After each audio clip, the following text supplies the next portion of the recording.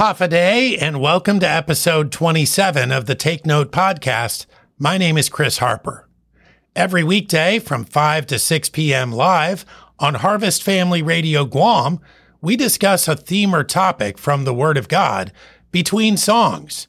This podcast version features a 10-minute recap of one of our favorite programs from the previous week, minus the music. You don't need to be a regular radio listener to find them helpful. These are standalone episodes, which we publish every Wednesday and Friday. Today, we want to ask you to take note of selected psalms. The psalms provide comfort and help and encouragement when we face our most difficult moments in life. They speak truth just when we might be inclined to believe lies. They tell us about God and about ourselves. Many are among the first scriptures that spring to mind when we're discouraged, and as we'll read today, for good reason. We'll talk about the valley of the shadow of death and confronting enemies, but also about green pastures, goodness, and mercy. We'll remind ourselves that the earth is the Lord's, and that He is the King of glory, strong and mighty. Today, finding help in selected psalms on the Take Note podcast. Mention the book of Psalms, and one in particular may spring to mind first. It could be one of the most well-known passages in all the Bible.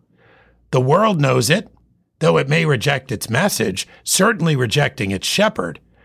But those of us who know this shepherd personally know it too, because it speaks of Him and does so in such a beautiful way. We cling to it. We quote it at gravesides when we're stricken with grief, and it comforts the heart, pointing us to the great Comforter. Our first selected psalm, number 23. The Lord is my shepherd, I shall not want. He maketh me to lie down in green pastures. He leadeth me beside the still waters. He restoreth my soul. He leadeth me in the paths of righteousness for His name's sake. Yea, though I walk through the valley of the shadow of death, I will fear no evil. For Thou art with me. Thy rod and Thy staff, they comfort me. Thou preparest a table before me in the presence of mine enemies. Thou anointest my head with oil. My cup runneth over. Surely goodness and mercy shall follow me all the days of my life, and I will dwell in the house of the Lord forever. The Lord is our keeper and provider. He knows exactly what we need. He's intimately acquainted with us, knowing our thoughts, feelings, desires, and dispositions. And He provides without fail. Whatever our circumstances, He makes peacefulness available. When the world cannot provide green pastures or still waters, He can. When pastures of life are barren and waters are raging, there is calm in Him. He offers restoration. That's the idea of returning to the starting point, even when in our minds there is no going back. And He leads, but it's a narrow path He leads upon. It's the paths of righteousness, and we're to walk in that which is right and that which is just, because it's His name that we must glorify. Whether death is far away or nearby, He is ever nearby.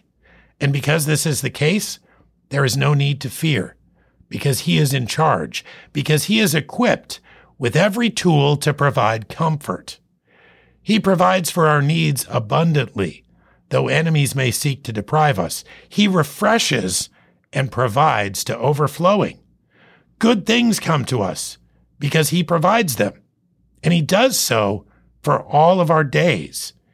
Even when we come to die in body, we know it's not the end, for life after death awaits, and that blessing never ends.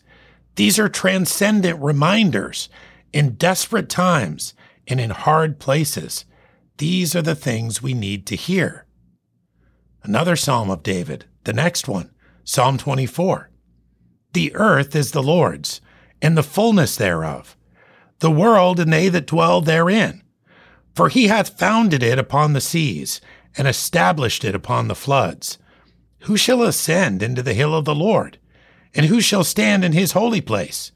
he that hath clean hands and a pure heart, who hath not lifted up his soul unto vanity, nor sworn deceitfully. He shall receive the blessing from the Lord, and righteousness from the God of his salvation. This is the generation of them that seek him, that seek thy face, O Jacob. Selah. Lift up your heads, O ye gates, and be lift up, ye everlasting doors, and the King of glory shall come in. Who is this King of glory? The Lord strong and mighty, the Lord mighty in battle. Lift up your heads, O ye gates, even lift them up, ye everlasting doors, and the King of glory shall come in. Who is this King of glory? The Lord of hosts. He is the King of glory. Selah. Kings and prime ministers and presidents and parliaments may have authority, but the earth belongs to the Lord. Every nation and state and territory. But not just the land is his. The people are his too. He's the founder of the earth, the creator. The land is in the midst of the seas because he placed it there. So who can approach such a powerful master? Who can ascend to where he resides?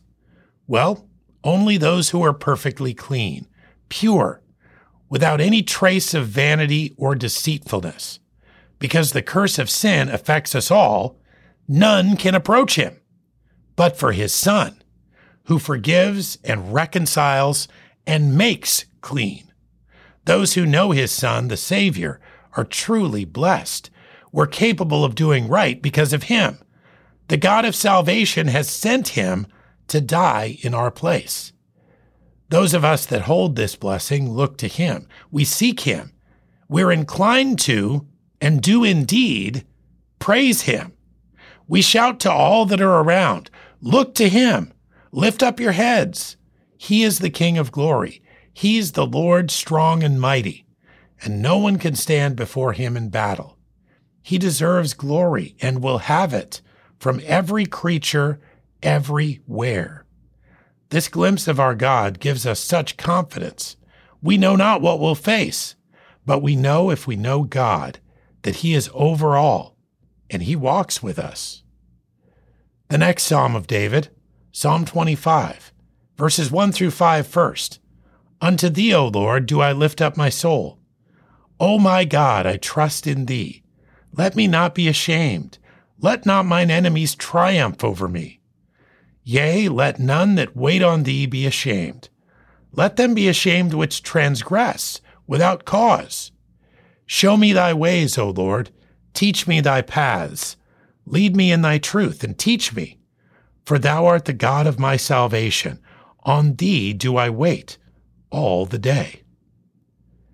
When we could look to ourselves or to others for help, we should instead look to God. He is the one that can be trusted.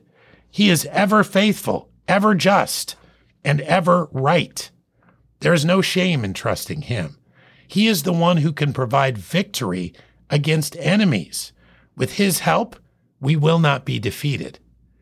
It is not those who trust God who should be ashamed, but rather those who trust him not, that make transgression against him and against those that are his.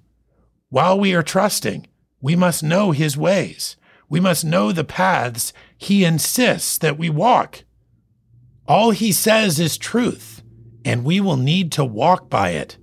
Therefore, we need him to teach us. He is the God of salvation, so we should wait to hear from him, even if it takes all day. Verse 6 of Psalm 25, Remember, O Lord, thy tender mercies and thy loving kindness, for they have been ever of old.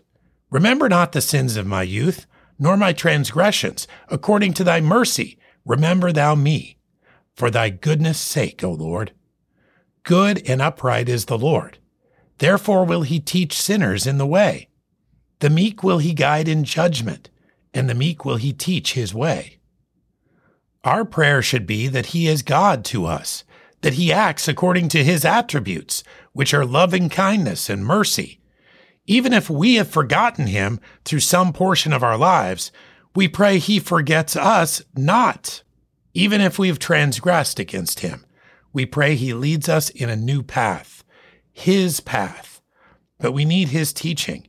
We cannot find the way on our own. Verse 10 of Psalm 25, all the paths of the Lord are mercy and truth unto such as keep his covenant and his testimonies. For thy name's sake, O Lord, pardon my iniquity, for it is great. What man is he that feareth the Lord? Him shall he teach in the way that he shall choose. His soul shall dwell at ease, and his seed shall inherit the earth. The secret of the Lord is with them that fear him, and he will show them his covenant.